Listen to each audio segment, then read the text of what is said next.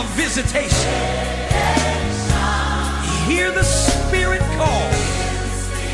Welcome to another podcast of Dr. Leslie Bakupon. Be blessed as you listen. Come, let us enter in. Hallelujah.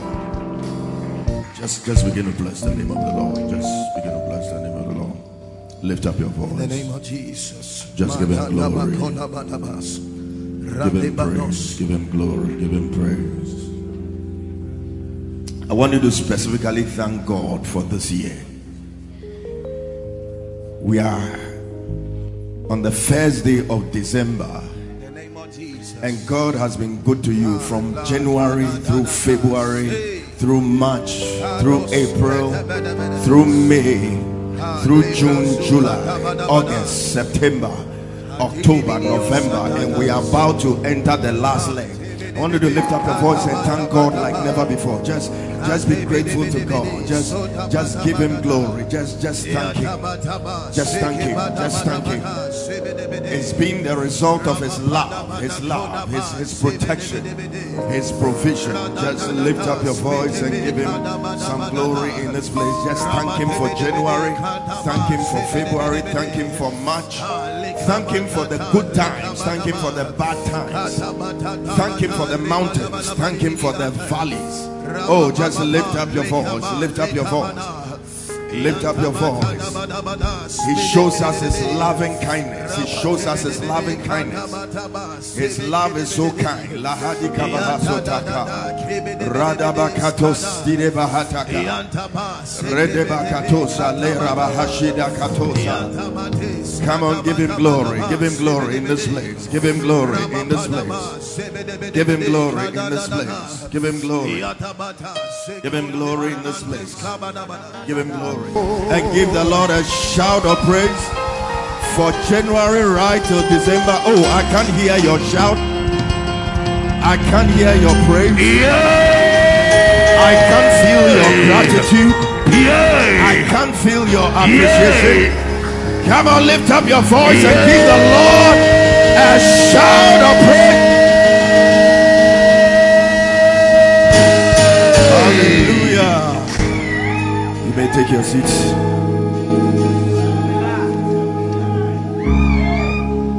It's good to be grateful to God. Hallelujah.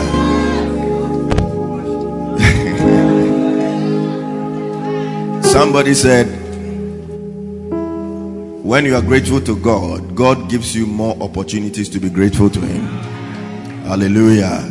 And we thank God for January, February, March, April, May, June, July, August, September, October, November, and now we are in December. Hallelujah.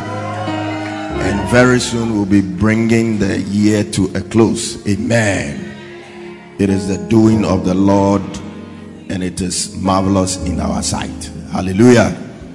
So we thank God for this one. How many of you are excited to be in church this morning? Hallelujah. And how many of you are ready for the word? How many of you are ready for the word? All right. As Pastor Alpha said, we are just coming from Cape Coast. I've not even gone home. We just drove straight into the service, and by God's grace, we had an awesome time in Cape Coast.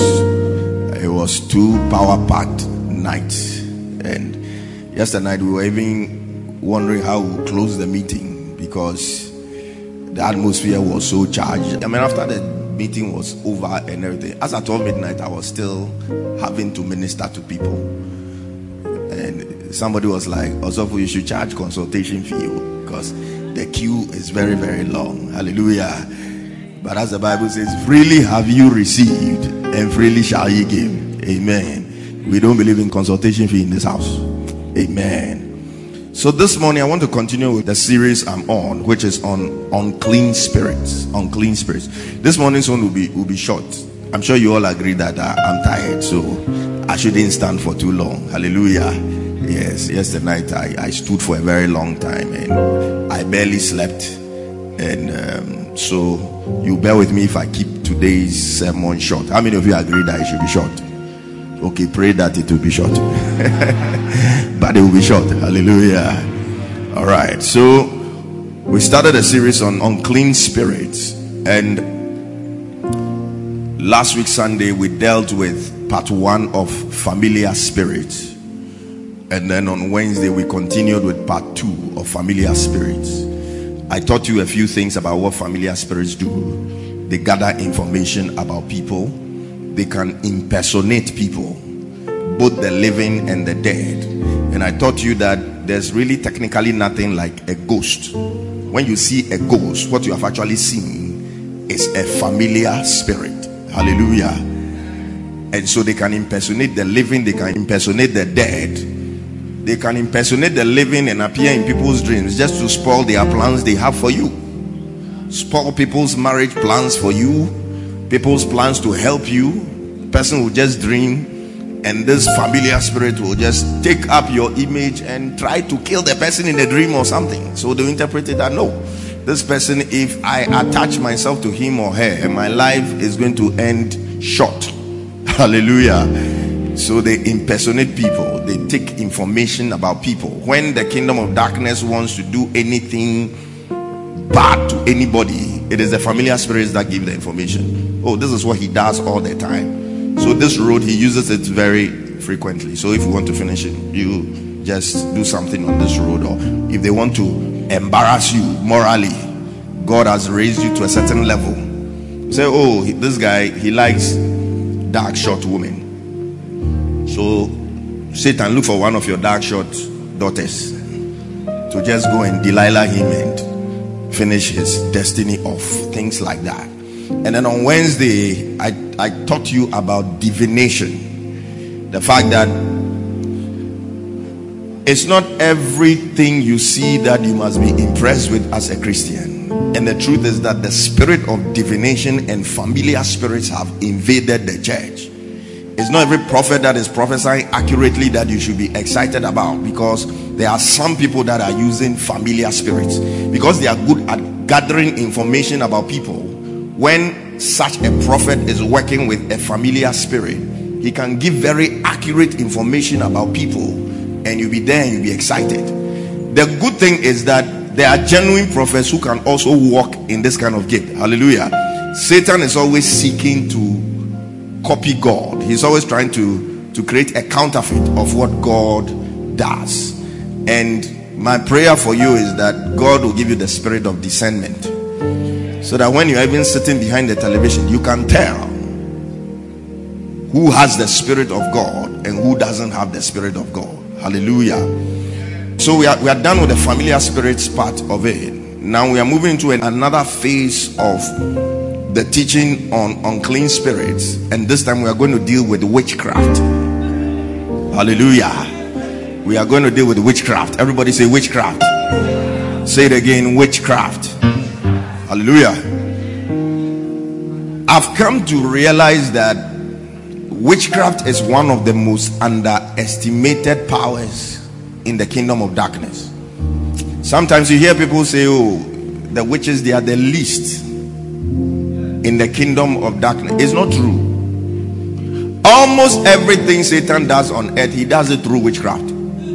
They can't be the least. Hallelujah. He does it through witchcraft. Witchcraft is a very, very, very, very serious thing. That is why in the Bible you realize that God's attitude towards witchcraft is very violent. In fact, the judgment for witchcraft in the Bible is death. It says, suffer not a witch to live. That's how serious God sees the issue of witchcraft. But it's important for us to know that there are two main types of witchcraft. Two main types of witchcraft. There was a day I was listening to radio, and one of these three prophets, there was a discussion, and he was a resource person, and they said they were going to discuss witchcraft. So they were speaking tree. They said, can't be. So the prophet, they were going to start a discussion on witchcraft, and his opening statement, he said, 7. I was like, hey Charlie, the guy is coming to give revelation. Let me open my ears and listen. He said, the kind Hey, I promise and fail. It's like, Master, you don't know anything. Let me turn the radio and put it somewhere else. Promise and fail is witchcraft. Then there are a lot of witches in the kingdom of God. Oh. We pledge and we don't pay. That means it is witchcraft. Hallelujah. So today we are going to learn about witchcraft. Everybody say witchcraft. Yeah. And me, I'm telling you that there are two broad forms of witchcraft. Say two broad forms of witchcraft. Hallelujah. Let's turn to the book of Galatians. Galatians chapter 5 verse 19. Galatians chapter 5 verse 19. The whole aim of this series is to unmask the devil, to unmask the schemes of the devil. Hallelujah. So we are dealing with unclean spirits, and today we are looking at witchcraft. Galatians chapter 5. Let's read from verse 19 down. Galatians chapter 5 verse 19 down. Now the works of the flesh are manifest. Everybody say flesh.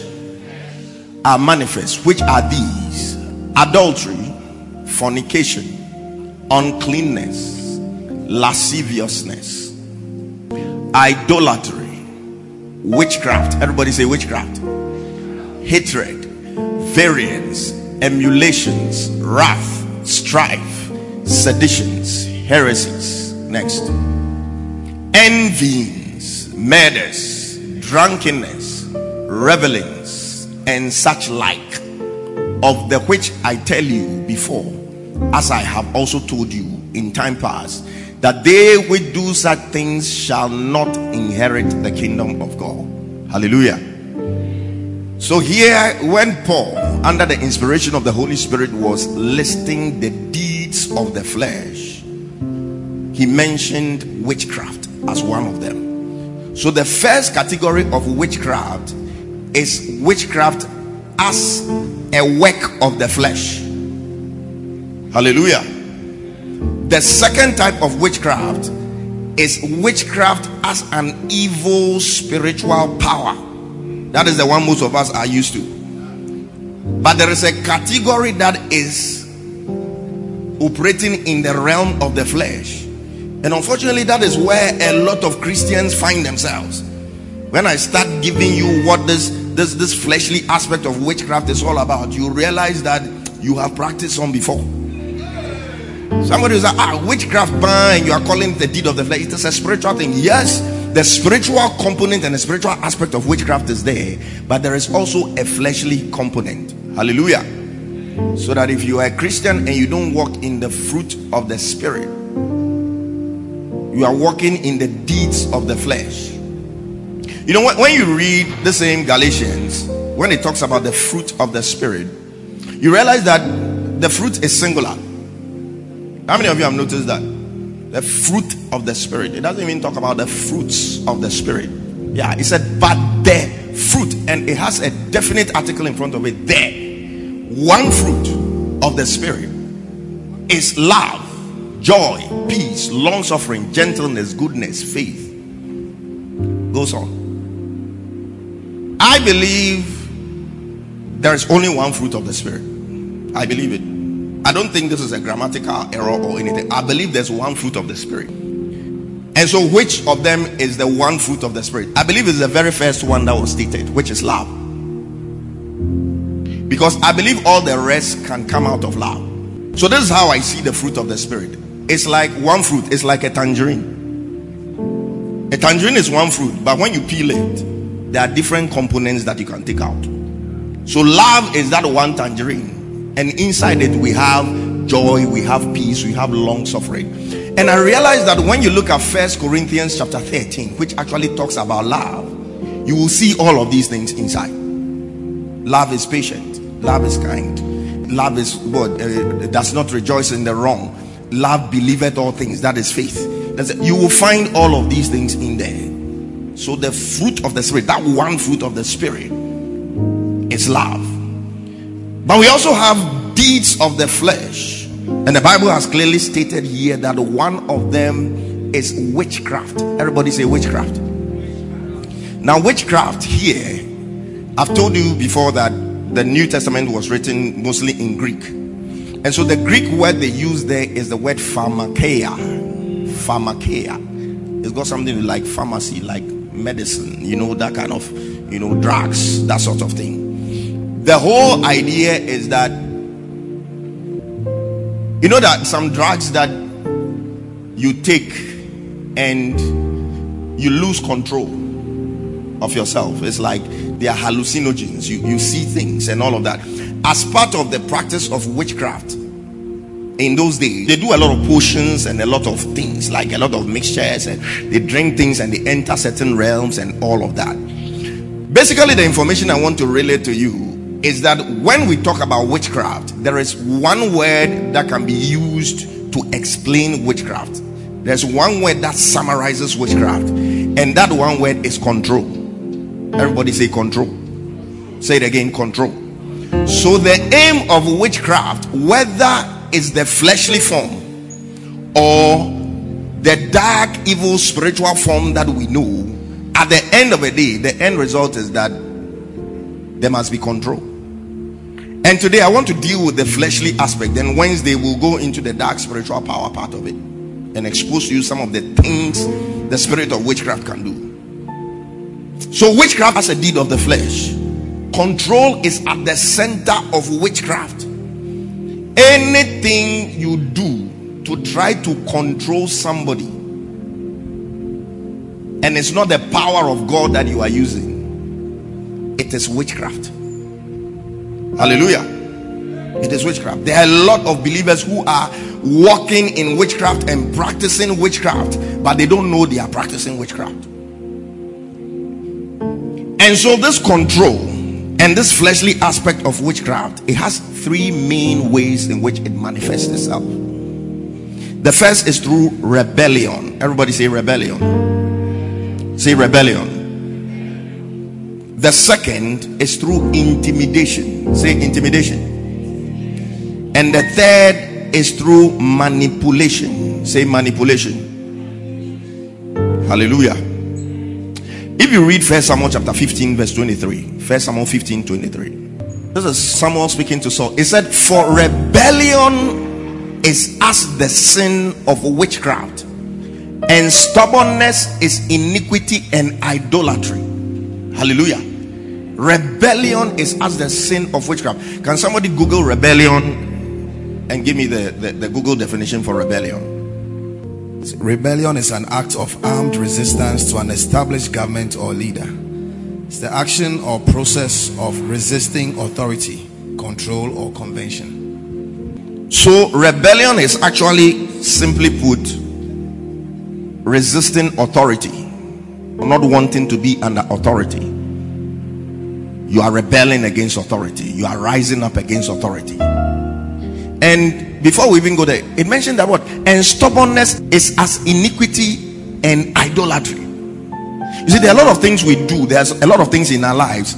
We think they are, the big things is adultery and fornication and murder and stuff like that. If you are stubborn, it's a very, very serious thing.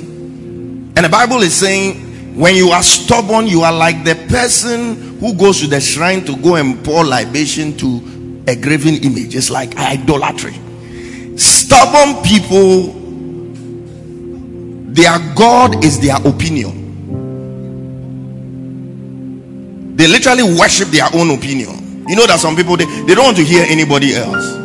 It's like my idea is the best. Even if they are pointing out to you that, look, this thing, if you do it this way, it will be better. This business you are doing, if you turn it this way and you align with this and that, and this, it's like the way you've made up your mind to work, that is how you are going to work. Stubbornness, idolatry. And it's saying rebellion is as the sin of witchcraft. Anybody who does not respect authority, you are a rebel and you are walking in witchcraft. When we say rebels, you are imagining people who have taken up guns and have decided that they are going to overthrow a government. But there's rebellion in very, very little forms in various aspects of our lives. Even in this church, you can be a rebel in the church. You are in a subgroup. Somebody has been placed on top of you as your leader. You look at the person from head to toe, you feel, I'm more gifted than this person. I'm more anointed than this person. I know more than this person. I was a believer way before this person became a believer. I was baptized in the Holy Spirit. In fact, look at the giftings that I have. Look at the number of visions I can see. In fact, when I close my eyes, I start seeing visions at 360 revolutions per second. And so you don't want to submit. A lot of times in student ministries, you have issues between the prayer secretary and the president. Oh, I've seen it happen so many times. I mean, right from our time, the prayer secretary and president, most of the time there's some friction somewhere, unless you have two very mature people who really understand the word of God and understand the work of God. Because the prayer secretaries feel like they are the spiritual ones, you know. They are the ones who can take the microphone and do the ayah, and the whole atmosphere will be charged. The presidents are usually cool people, level-headed people. They have a very good interpersonal relationship with people, you know, that sort of thing. So the tendency may be there to think the president is not very spiritual. So sometimes it enters the heads of the prayer secretaries. So at executive meetings, the prayer secretary, when president raises something, prayer secretary say, no, that is not what God is saying. Really, you think just because you are prayer secretary, God will speak to you more concerning the ministry than he will speak to the vision bearer himself? It's not possible. I told you here before that, you see, sometimes your leader may not be as skilled as you are in your area you are functioning. Me, for example, I'm not a good singer. In fact, from 2020, I'll stop saying that thing. I can do all things through Christ who strengthens me. In fact, 2020, I'll shock you people. I will start leading the worship myself. Recently, I was thinking, I said, no. I have to stop saying this thing that I can't sing. I can sing. In fact, I'm a very, very good singer. Very soon, Joe Metal will be asking me for a collaboration.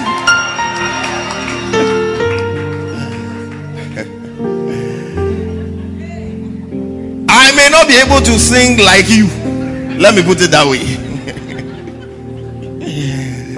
And I told somebody that if somebody put a gun on the heads of my children and he says the only way you can save them is to sing well, I may start weeping. The well spoils the whole thing. So I may not be able to sing like you. I may not be able to play instruments. I may not know the technical things and all of that. I mean, you can't have a pastor who is good at everything. All right, everybody has his place. You play it, you play your role. We all bring our things together. But it will be very wrong for you to think that God cannot give me direction for your ministry simply because I cannot sing. No, simply because I can't sing as well as you do. Let me correct myself. When Israel was coming out of Egypt and God wanted them to build a tabernacle, within the camp of the Israelites, they had builders, they had carpenters, they had artisans, people whose full-time job was making these things, architects and all of that.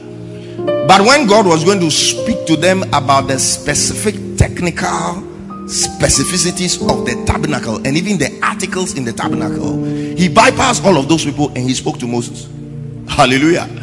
So in spite of the fact that you may have skill in an area, you shouldn't close your mind to suggestions from the leader. Amen. You can't be in a prayer band and you say, oh, I am more spiritual than the one who leads the prayer. So when we come for prayer meeting and he says today we are praying for souls, you say no, the spirit is saying something else. You people, you are not in the spirit. You always wake up, you eat. You don't even fast. We are the ones in the spirit. Today we are not praying about souls. We are praying about finances for the church. We are praying about more marriages within the church. May we receive more marriages in the name of Jesus. That is rebellion. A friend of mine was leading a choir and he said there was this guy in the choir who could sing like very well, could sing better than him, the director. No two ways about it. Later he realized there were some people in the choir who were not coming for the regular meetings again. And one day he chanced upon them in another meeting with this guy. He said he has selected the ones with potential within the choir, and he was grooming them up to bring them to a certain level in ministry. You don't inform your leader, you don't tell him this is what you are doing. That is the spirit of rebellion. It is witchcraft. You are a witch, you are a wizard.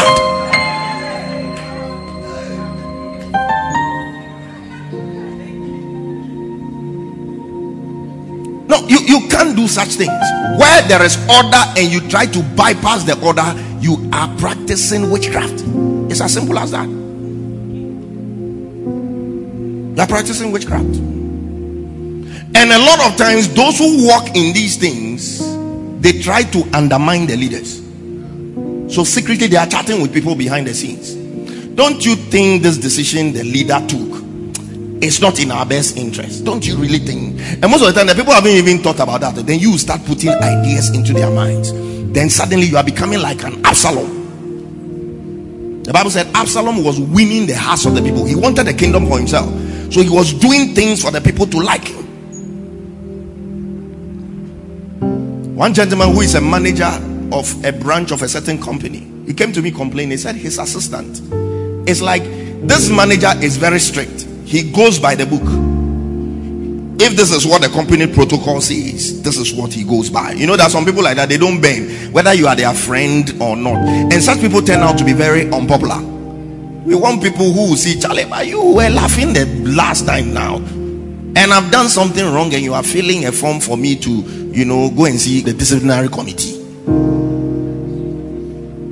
Such people are unpopular. Those who can close their eyes and do what they have to do at the workplace and all of those, they are very effective leaders, but people don't like them. Have you seen somebody like that before? And do you like the person or you don't like the person? If you don't like the person, there is witchcraft lurking around you.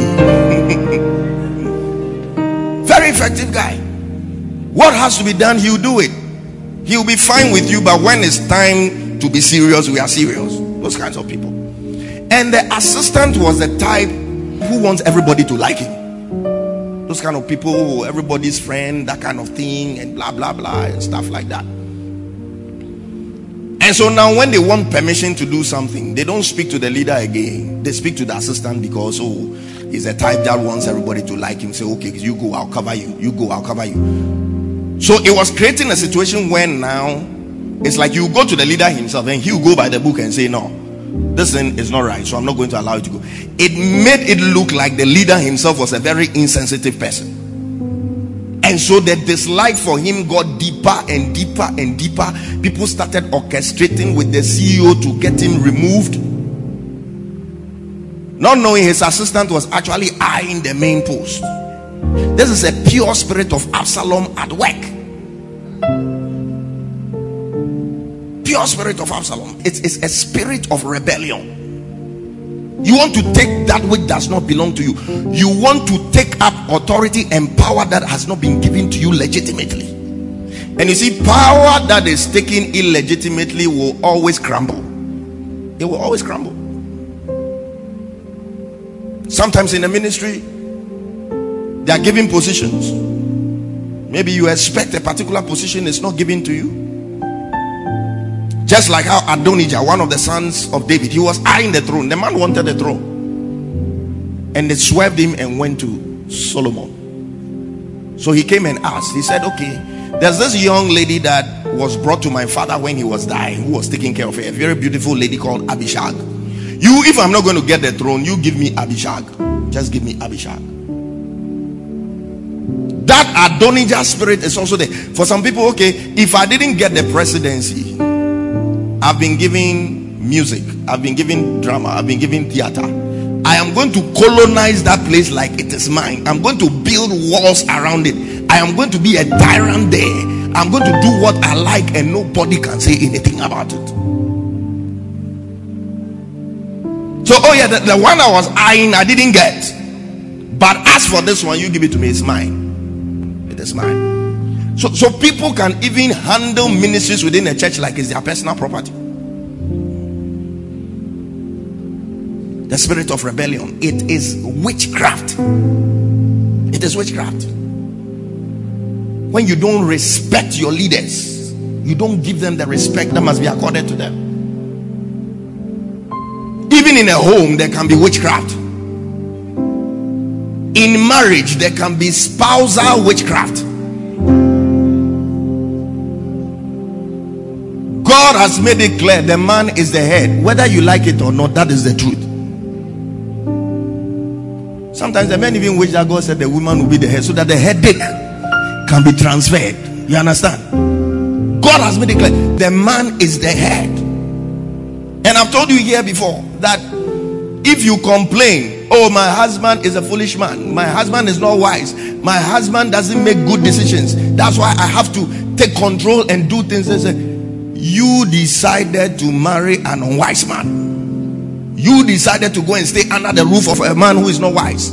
You must be prepared to take him as the boss of the house. It's as simple as that. And you see, when God has arranged things in a certain way and you go contrary to what God is saying, sometimes God will just stand back and say, okay, do your thing. When you start hitting the brick wall, you may realize that you have to come back. This whole feminism move, it is tainted with witchcraft. Let me tell you, it starts as a way of empowering women.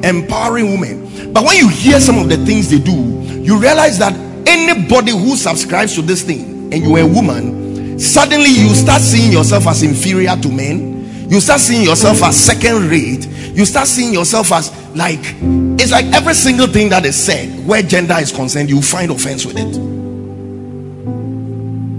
Anything that is said that just highlights the difference between a man and a woman, you see it as, why should you say that this way?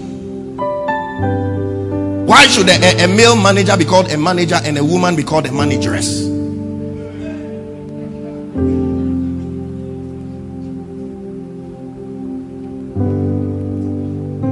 But one is a male and the other is a female. Hallelujah. Even animals, we have names for the males and the female. Goat and then what? Hey, I didn't go to JHS. A female goat is called what? A goatess. No, it's not a goatess. Okay, what about sheep? When I say sheep, somebody said goat. So every goat is a female sheep. Ew. Not away. So if you have a manager and you're calling the female a manageress, what is it? So it rather puts people in bondage. Look, it is easier to be an assistant though. I'm telling you, ask my assistant pastors. There are some troubles when they come and they agonize. They know that there is somebody they can pass the thing to, and I'll have sleepless nights. At times some issues come and they've passed the thing to me. Then they'll come and visit me. Oh, how are you? We are trying to check whether you are fine. But they passed it. Oh, now they can sleep. Even in medicine, when you are at the emergency and a very bad case comes, once you are there alone, you feel agitated. Once your boss arrives, it's like God himself has come. Cast your burdens. It is an easy thing to be an assistant. That is what a woman is supposed to be. It's easy. Why do you want to fight and overturn what God has said? Why do you want to overturn what God has said? There are certain things women are naturally better at doing than men, and there are certain things men are naturally better at doing than women. When it comes to dealing with children, for example, it's a natural. You carried the children, so you started bonding with the child before the man even saw the child with their eyes. So women are better at handling the children. Most women are better at cooking than men. There are some exceptional men who really know how to cook. May you marry such a man in the name of Jesus. There are some exceptional men. They know how to cook. But generally, you will agree with me that women are better cooks than men.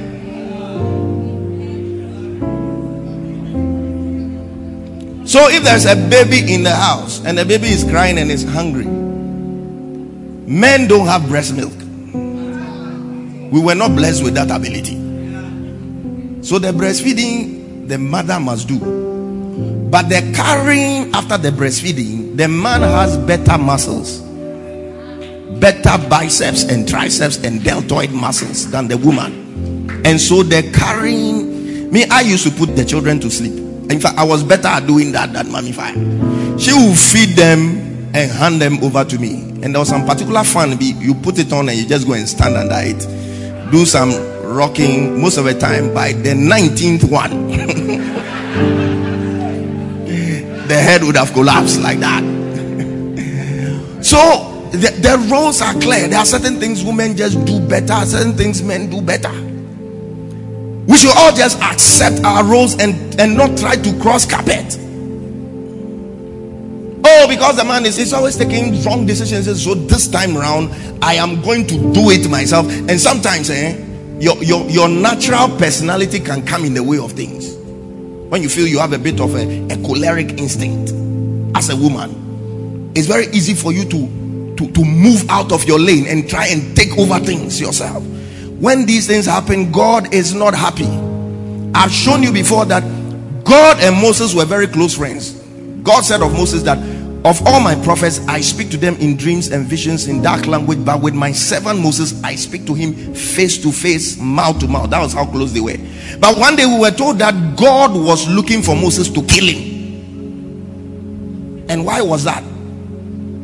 If you read in between the lines, you realize that there was a situation where God had commanded for all the sons of Israel to be circumcised. But you see, Moses married somebody who was not a Jew. She came from a different culture. So some of these things like, what is this? Why should you circumcise the child? The child is going to bleed, is going to have a lot of pain. I'm the one going to have to comfort him because you are out there doing ministry and that kind of thing and blah blah blah. So I'm sure Zipporah nagged Moses. So Moses was like, look, this thing, let's postpone it. Meanwhile, he had given the order and other people's children were crying all over Israel because of pain and all. And God got angry and he was looking for Moses to kill him because he was refusing to be the man. But I believe Zipporah was also a very sensitive woman. So I don't know how she realized God was looking for Moses. Maybe at that he collapsed or something and they realized that no, ambulance no day here. If we don't do something quickly, this man is going to die.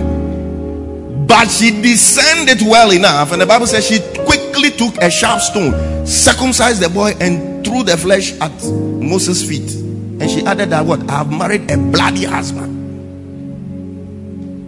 Like, hey, you are married to an anointed man like that and you are misbehaving. God got angry with Moses because he wasn't playing his role as the leader. Look, there are times in families when we don't let the natural order of things take place, we open the family up for satanic invasion. Because it's like God says go this way and you have decided to go this way. If you are going by his way, he's with you. If you are going by your own way, it is free and the enemy can attack you at any time. The enemy can attack you at any time. And so we must watch rebellion where God has put things in order. This is how it is supposed to be. Let's allow it to be like that. And the gentleman, that doesn't also mean it is a license for you to lord it over the woman. It's not. So yeah, I am the head. If you're a man and you find yourself frequently reminding people that you are the head of the home, it means there's something wrong with you. If you really have to remind people that, hey, don't you know that I'm the head of this house? The moment you say that statement once, twice, it means there's something wrong with you. You are not acting properly. You are not commanding the respect you are supposed to command. There's something wrong. It is not a license to treat the woman anyhow. Because I'm the head, you must be the tail. Anytime there's a head, there's a tail. That rule only applies in the jungle. When you have a head, you have a tail. Lion, what? Zebra, all of them with head and tail. In human, what do you call it, existence, we have heads, but we don't have tails. So if you want to think like a human being and not like somebody from the jungle, don't be thinking like that. The woman is not the tail, the woman is the neck that supports the head, and sometimes even decides the direction in which the head. The neck is a very, very powerful thing. Look, if I want to kill you, if I want to sever your head off, it's not your head I cut, it's your neck that I cut. Nobody comes and says, I want to sever your head, and he starts cutting from here. It is not wise. It is the neck. Once the neck is gone, you are gone. That is how sensitive the position of the woman is. And so don't think it's a license. So every day you've crossed your legs. Amma! Even if your shoe is just 1 meter away from Amma, come and pick my shoe for me. You marry somebody's daughter.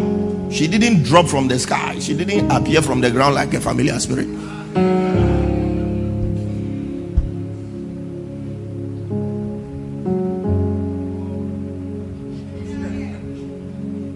And that brings me to the second point in witchcraft, rebellion. The next point is intimidation. Somebody say intimidation.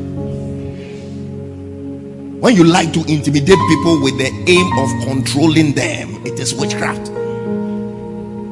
Some people have bosses, when they receive calls from the boss.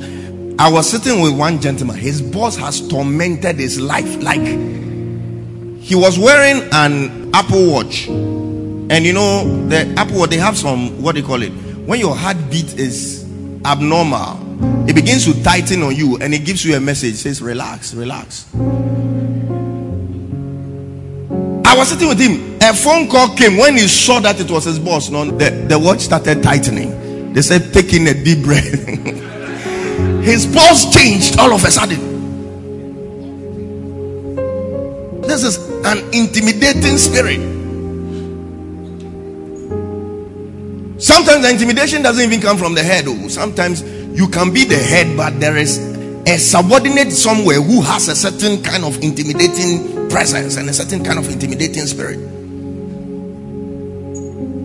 There are some people, they are so intimidating. Even if you have an issue with them, you can't even articulate to tell them exactly what they've done. Have you experienced that kind of thing before? You can't say it. And it's in relationships like that. You can't articulate it. By the time you finish, you realize the whole thing has been turned around and you are rather apologizing. It is witchcraft.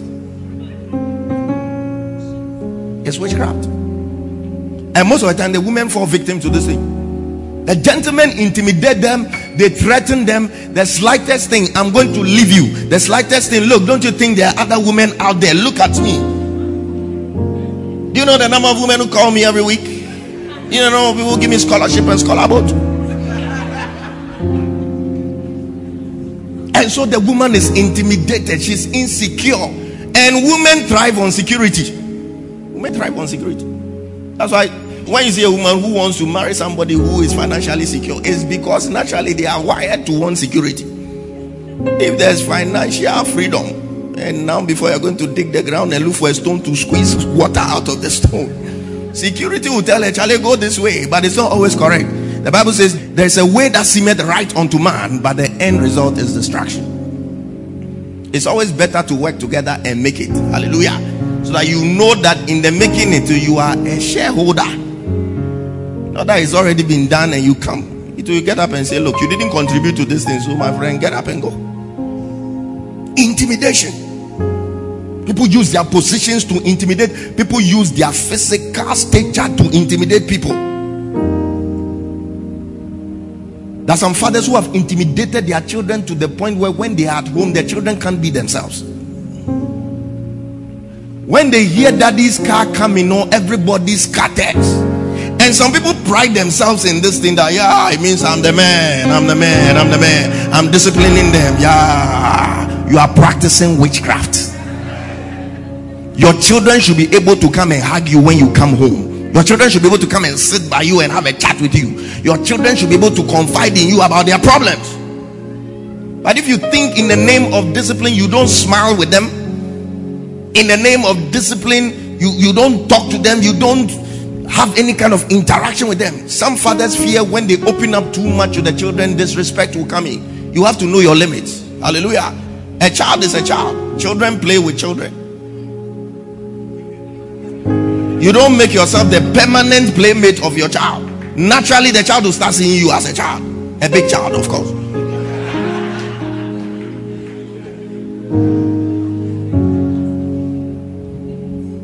But you shouldn't create that atmosphere where they are shivering anytime they hear your voice. So when they are at home with mommy, they are happy. Even though mommy lashes them more than you. And most of the time that's the case. The mommies, they lash you. The slightest thing on par. The slightest thing on par. The rod of correction, you know. They don't even need the cane. It's in the hands like that. Natural cane. In my mother, she could pinch. My mother didn't like cane, no. But the pinching was worse than the cane. She will hold some particular part of your waist. And the way she will hold it, when you try to run away, the pain will be worse. So you just stand there and receive it until she decides that go.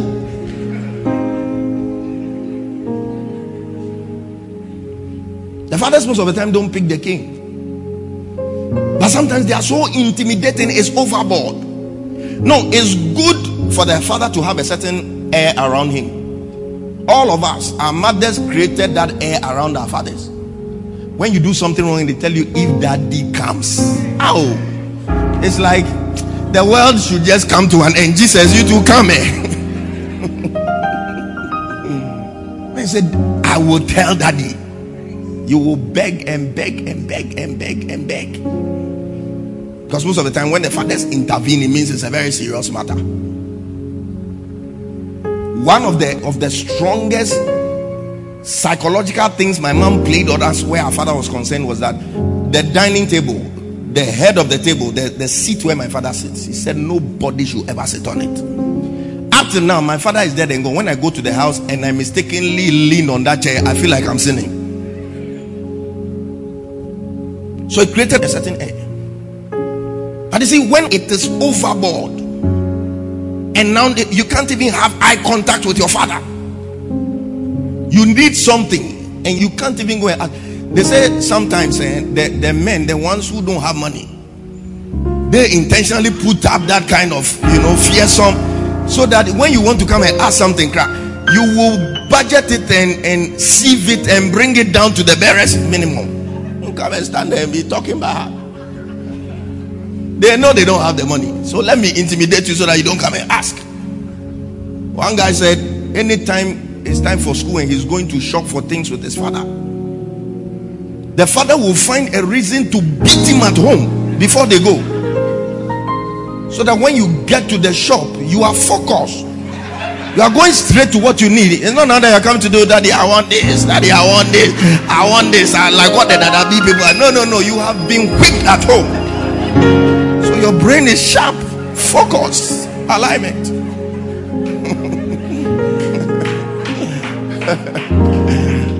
Right. Some parents, when they've been there for a while and they've not beaten the child, they don't feel happy. You pass by them, then they'll hit your phone. But the child hasn't done anything. It's the spirit of intimidation. May you not be like that in the name of Jesus. You will command the respect, all right, but the children can approach you when they have to approach you. Intimidation. It is witchcraft. A lot of children have grown up in a certain way, and some of the sons, when they see the fathers do that, they feel that is normal. So they too, when they have children, it's the same thing. It's the same thing. I had a friend in medical school. When his father comes to come and visit, it's like, you are in Charlie, please, is my hair okay? Everything must be fine, because if he finds something wrong somewhere, right on the car park, he'll give it to you. Intimidation. When people cannot be themselves around you, it is a form of witchcraft. Hallelujah. There are bosses who, they may be sitting somewhere over the weekend, but their actions are causing their subordinates to take all sorts of weird decisions just so that they'll be in their good books. Sometimes at the expense of their own family crowd. Spend all the time at work because this boss is a terror. He's a lion. When he comes and this thing hasn't been done, I'm not saying don't meet your deadlines, but sometimes you shouldn't allow yourself to be intimidated like that. So they'll go overboard, do extra time and everything just so they can please the boss. I remember when I was a house officer, the consultant we were working under was that kind of person, surgery. And the residents under training, hey, bootlicking be what? Everybody wants to get into his good books because the guy was such a terror. And the interesting thing is that for some of those people, the more you try to bootlick them, the more they don't even see you. Some of those people respond better to those who can stand up to them in a respectful way. Hey, his pen will fall down in the residence. Everybody is rushing to pick the pen to and then look for a methylated spirit. Shine it and bring it to the boss. And he doesn't even look at the face. He collects it with his left hand and puts it in his pocket and goes away. And because of the intimidation, some of these residents, with the house officers, they will take a decision with you. But during ward rounds, when they realize that the decision was a bad decision, and it's you, the house officer, that you are the one presenting the case, and they start blasting you, hey, and why did you do this? They are there. They will never come and say, oh, but he discussed it with me, because they want to be in the good books of the intimidating boss. One day, one of my mates, he wouldn't stand for that. He was on cover with one of the residents. They took a certain decision. That one, it was pediatrics. Something happened and the child died. And the following day, ward rounds, and the bosses were furious. Hey, why did you people do this? And his immediate boss, the resident, was standing there, not saying anything. He turned and said, Dr. So and so, aren't you going to say anything? She was standing there. He said, don't you say, weren't you the one I took this decision with? Please ask her. Others will keep quiet. No.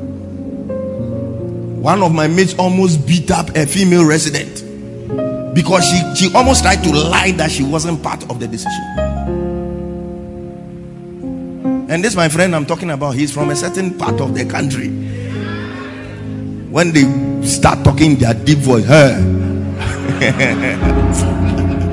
who's it the end? Hey, the guy got angry. He was rushing towards her. He almost beat the woman up. Intimidation can cause a lot of problems. I pray that you will not intimidate anybody in your life. And if you are being intimidated by anybody, I pray that that power will be broken off your life. As I've told you, those who like intimidating people, trust me, deep inside they like those who are able to stand up to them. And I'm not talking about standing up to them in a disrespectful manner. But when you feel you have a point, don't be scared. Make the point. They respect you more. There was one consultant on the ward who just liked insulting house officers. He will insult you and even go personal. And remember when you were a student and he failed you, I will cry. How do you say it in infantile? Me fail you. I'll cry. When medical students are there and patients are there, the patients, you too, you are holding stethoscope and white coat, so they see you, doctor. And ward round time, they reduce your form total. This man was doing it to all sorts of people. It got to one guy. That one, everybody was shocked. This particular guy was a very quiet, those kind of people who don't talk. But quiet people, hey, don't take quiet people for granted. They will tolerate and tolerate until it gets to a point like Moses. Not Moses. I mean Moses in the Bible. The people of Israel tormented him. This is Moses was a typical melancholy. Melancholies, they are quiet. They are watching. They are noting everything down. They will remember every detail. There are those people that one day, when they decide to talk and bring out the things you've done, we are in 2019, they'll tell you 2006, 1st April, we were standing under a tree and you said this to me, and the other person is like, oh, what are you talking about? I don't remember anything. But it's like everything is into detail. Typically the opposite of the sanguine. The sanguine will come like, everybody's friend, they're everybody's friend. Everything is superficial for them. Nothing is deep. When you have a sanguine friend who makes you feel like you are their best friend, trust me, there are 3 other people they are telling, Charlie, me than you, we're tight. Full of life, everybody's friend. They have a nickname for everybody. Hey, a busy bait. This one is this. Nothing is deep for them. They say if you take a sanguine and a melancholy to Aburi Gardens and you bring them back and you say, report what you saw, the sanguine will say, we saw a forest. Like it's not deep like that. The melancholy say, we saw mango trees, we saw apple trees, we saw green grass, and there was a path that led to so and so. They believe in details. So melancholy, quiet. They are accumulating it. Moses was tolerating all the things they were doing until one day they saw a Moses they had never seen before. Me, Moses, have gone, fasted 40 days, 40 nights without food. I've gone to the hill of the Lord to go and bring down the 10 commandments. He came down and these people were worshiping an idol. That day Moses jiggered like never before. The people were so, hey, this meek man, this man that when God wants to kill us, he will go and stand and he says, oh God, kill me. Instead of killing the people, kill me. Moses got angry through the command. That day 3,000 people lost their lives.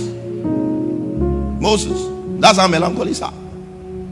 They were accumulated, ding, but there's always that last straw that breaks the back of the camel. And most of the time it looks like they have overreacted. But you see, you are thinking about that last straw, but for him it started in 2006. Accumulated. The phlegmatics are carefree people. They don't take life serious. Country broke or country no broke, we day inside. Like those kind of people. It's like you can insult him and he'll even smile. It's like people like that. Such people, if they don't get anybody to drive them in life, they will end up being failures. Because it's like exam results will come and they are at the bottom of the class, and by evening they are going out and chilling, and the one who even just failed to get a distinction is sad in their room. When you enter a melancholy's room, you know you've entered a melancholy's room. Everything is in order. You dare not go and put your foot on their bed, especially when there's dust on it. Everything is in order. They know where everything is. Phlegmatics, their room is like an atomic bomb has exploded in the place. Disorder. The cholerics are strong-willed people, natural leaders. You know that when children are playing, you can easily tell who the choleric is. You say, hey, you play some, sit here. You play some, sit here. Hey, give him the toy. Like they just take over and, natural leaders like that. And they tend to have a very short temper too. Smallest thing, they are irritated. They are go-getters. It's like when a choleric decides that I'm going to do this thing, nothing will stop him. He doesn't care whose toes he steps on. So by the time he's finished achieving it, he's achieved it, but he has made so many enemies. He doesn't mind talking to anybody anyhow. When you have a leader, as a choleric as a leader, you will acknowledge that he's a good leader, but you don't like him as a person. Those kind of people, they are doing the work, but we wish we had somebody who was a little more sensitive.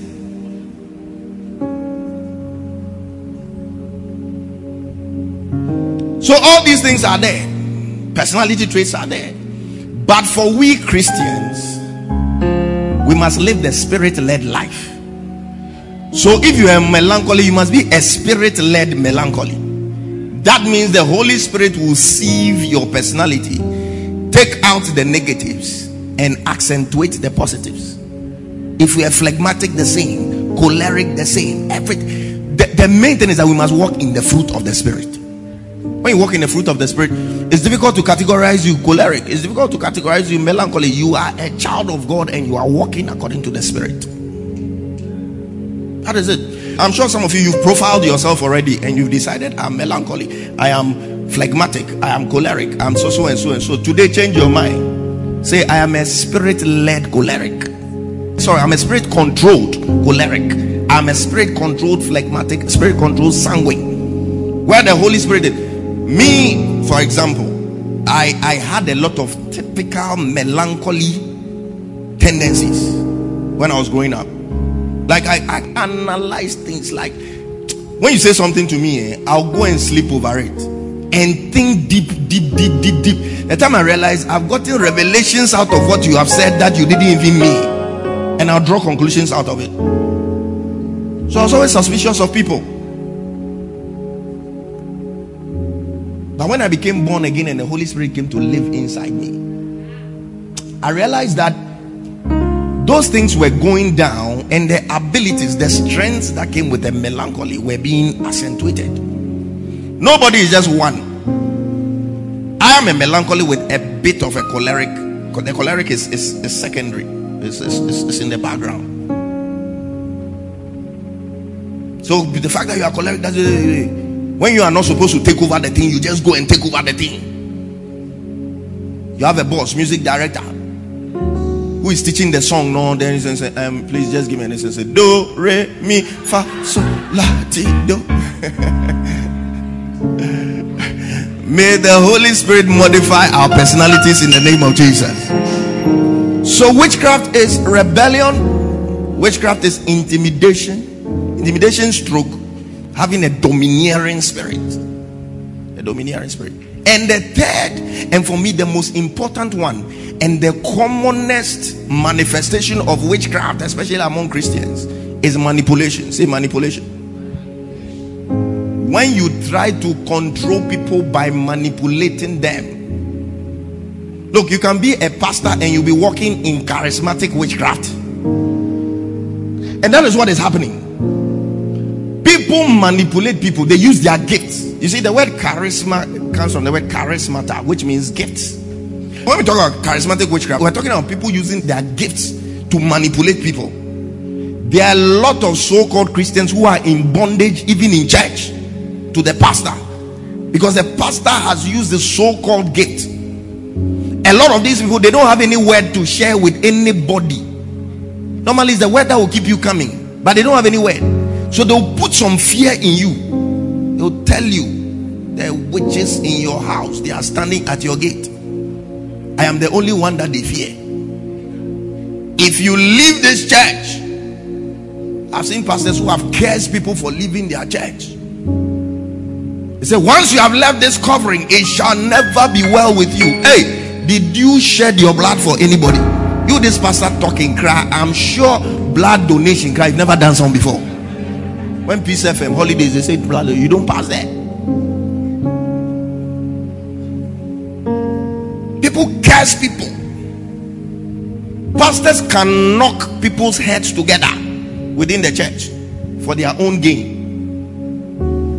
There are some leaders, when you are overall leader, they feel the best way to control everybody is to make sure there's no unity, because they are afraid when there is unity, the people can start seeing through some of the things they are doing and all of that. So they try to find ways of knocking people's heads together. CEOs do it all the time. Pastors do it all the time. Sometimes even within a family, they can knock people's heads together within a family. The time you realize, it's like they'll tell this person this, they'll tell this person this, and it's all meant to control you. Witchcraft, manipulation. They say most of the time in marriage or in the home, the men, they manifest intimidation, witchcraft, but the women manifest manipulation. Emotional blackmail. You know the person cannot stand tears, so you want something. He says, I will not give it to you.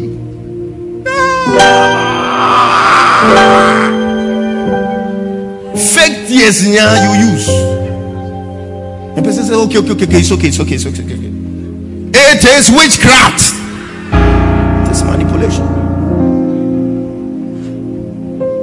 Another tool is silent treatment. Silent treatment. So, don't openly rebel against what you said, but when you talk, okay. Talking to, they'll not even look at your face. Okay.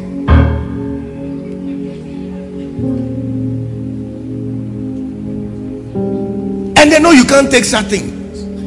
Even children, they manipulate.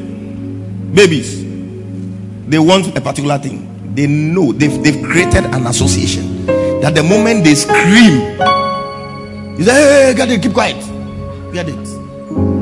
Have you seen babies crying without tears before? Ah! Then they'll stop and wait and see. Charlie, no action is coming. Scream. Ah! My children, when they want to collect something from their mother, they wait. When we are going out and we are getting out of the house, they wait when you get to the gate. Mommy, can I have so and so? And no, at that time your aim is just to get out and say, oh, just take it. Or some children will wait when you're on the phone talking to somebody. Your attention is divided. Maybe what they are asking you for, you don't even have time to analyze and see whether it should be given. Says, oh, just go and take it. It's all manipulation. It's manipulation. It is a very disrespectful thing not to look at somebody's face when you are talking to the person, unless of course you are genuinely distracted by something and you can't look at the person. The person comes from work, greets you, and your face is somewhere and you respond. It is not a respectful thing to do. Hallelujah. But sometimes people do these things. I'm not saying it's only women who do it, the men also do it. Just because you want to make a certain point, and they say, yeah, I gave her silent treatment and now she's beginning to behave. You have practiced witchcraft. You have used witchcraft to control somebody's actions and decisions. Because you see, especially in marriage, when you marry, that's when you understand when they say the two shall be one. That is true. When hands are laid on you and you are declared husband and wife, you literally become one. Because if one is doing something and the other is not in favor, you can never be 100% happy and comfortable doing it. It's not possible unless you were not married properly. So sometimes people take advantage of this within the marriage. It says, okay, so silent treatment, okay, do what you want to do, and the person is going ahead doing it, but Charlie, the peace and the drive to do the thing is not there. And it's all a way of getting your way. You have decided that no, this is what we are supposed to, this is what I want. So you are using the tools of manipulation.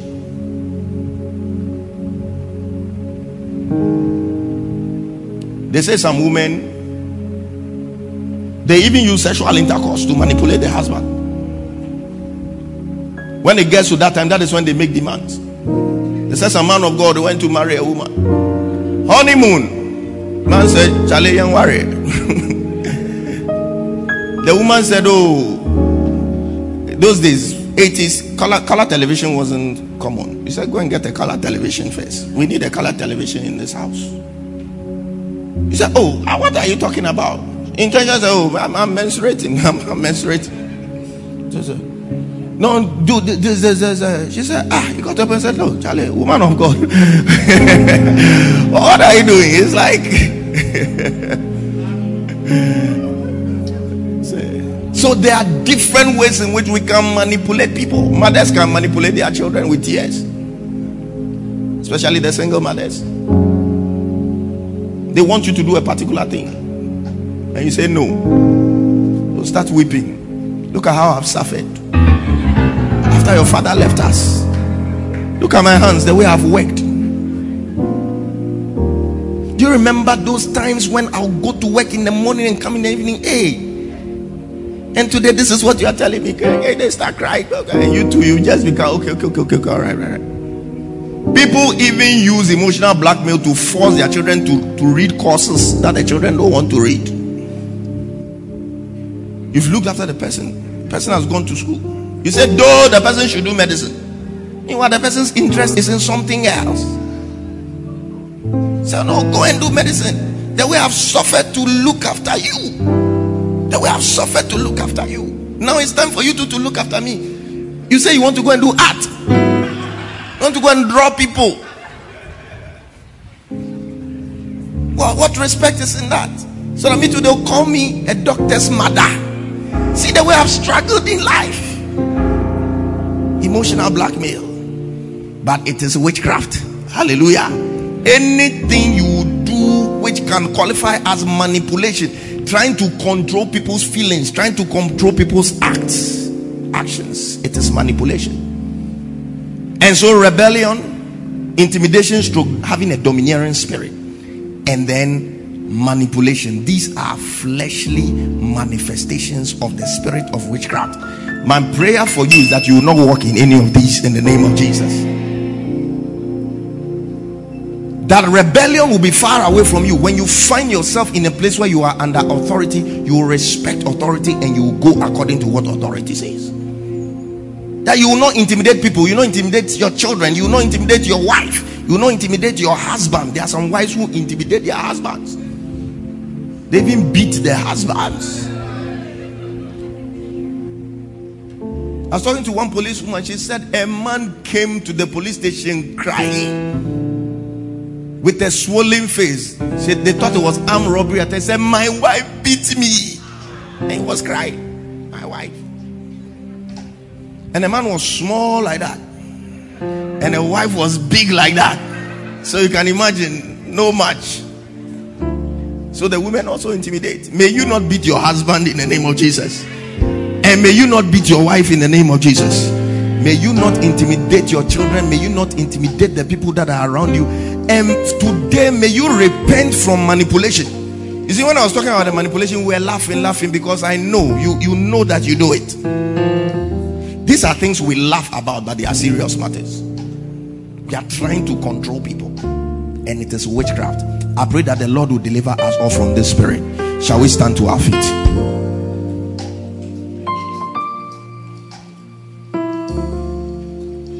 We want to pray today. I've talked about intimidation. I've talked about rebellion. I've talked about manipulation. You want to pray that, Lord, if there be any of these in me, maybe you don't like to submit to authority. You like to do your own thing. You like to intimidate people. Or even maybe you are under the bondage of intimidation. You want to pray and break yourself free today in the name of Jesus. You want to pray that, Lord, may I not be a manipulative person. Look, as I said, look, pastors can manipulate. If pastors want to manipulate people, they can manipulate people. Recently, there was a certain Thursday. It was cell meeting time. And I saw one church member. I was coming from MDS Lancet, the Total filling station. You know, right by there, they sell some kebab there, and some people sit by the road and drink. I was coming and I saw a church member who was sitting on a guy by the roadside. The guy was drinking, and she was sitting, I won't say she was sitting on his lap, she was sitting on his pelvis. There's a difference between sitting on the laps and sitting on the pelvis.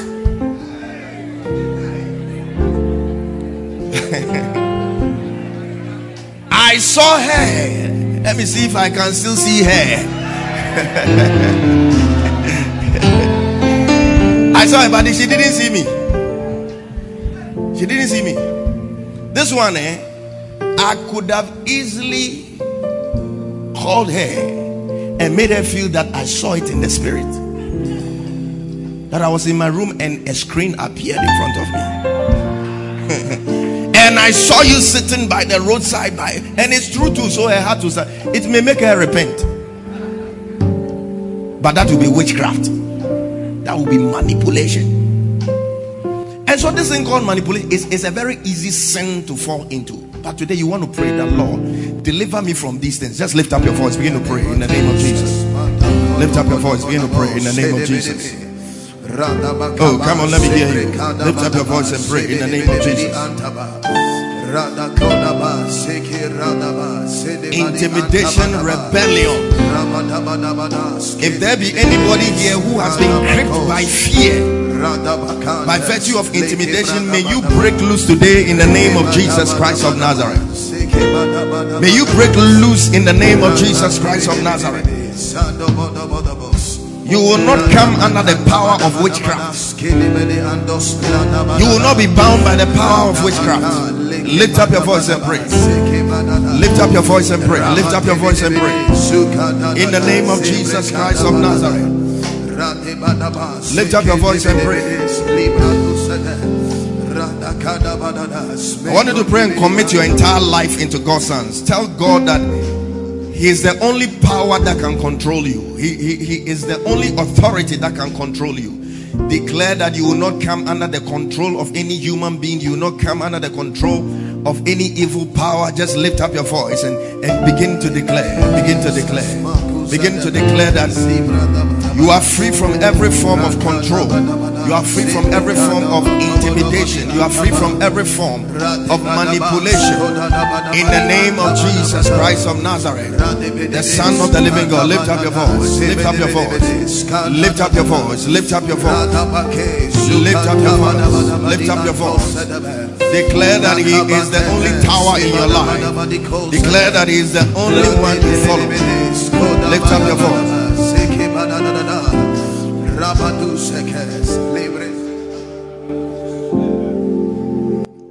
You are the pillar that holds my life. You are the pillar that holds my life. Master Jesus, you are the pillar that holds my life. Master Jesus, you are the pillar that...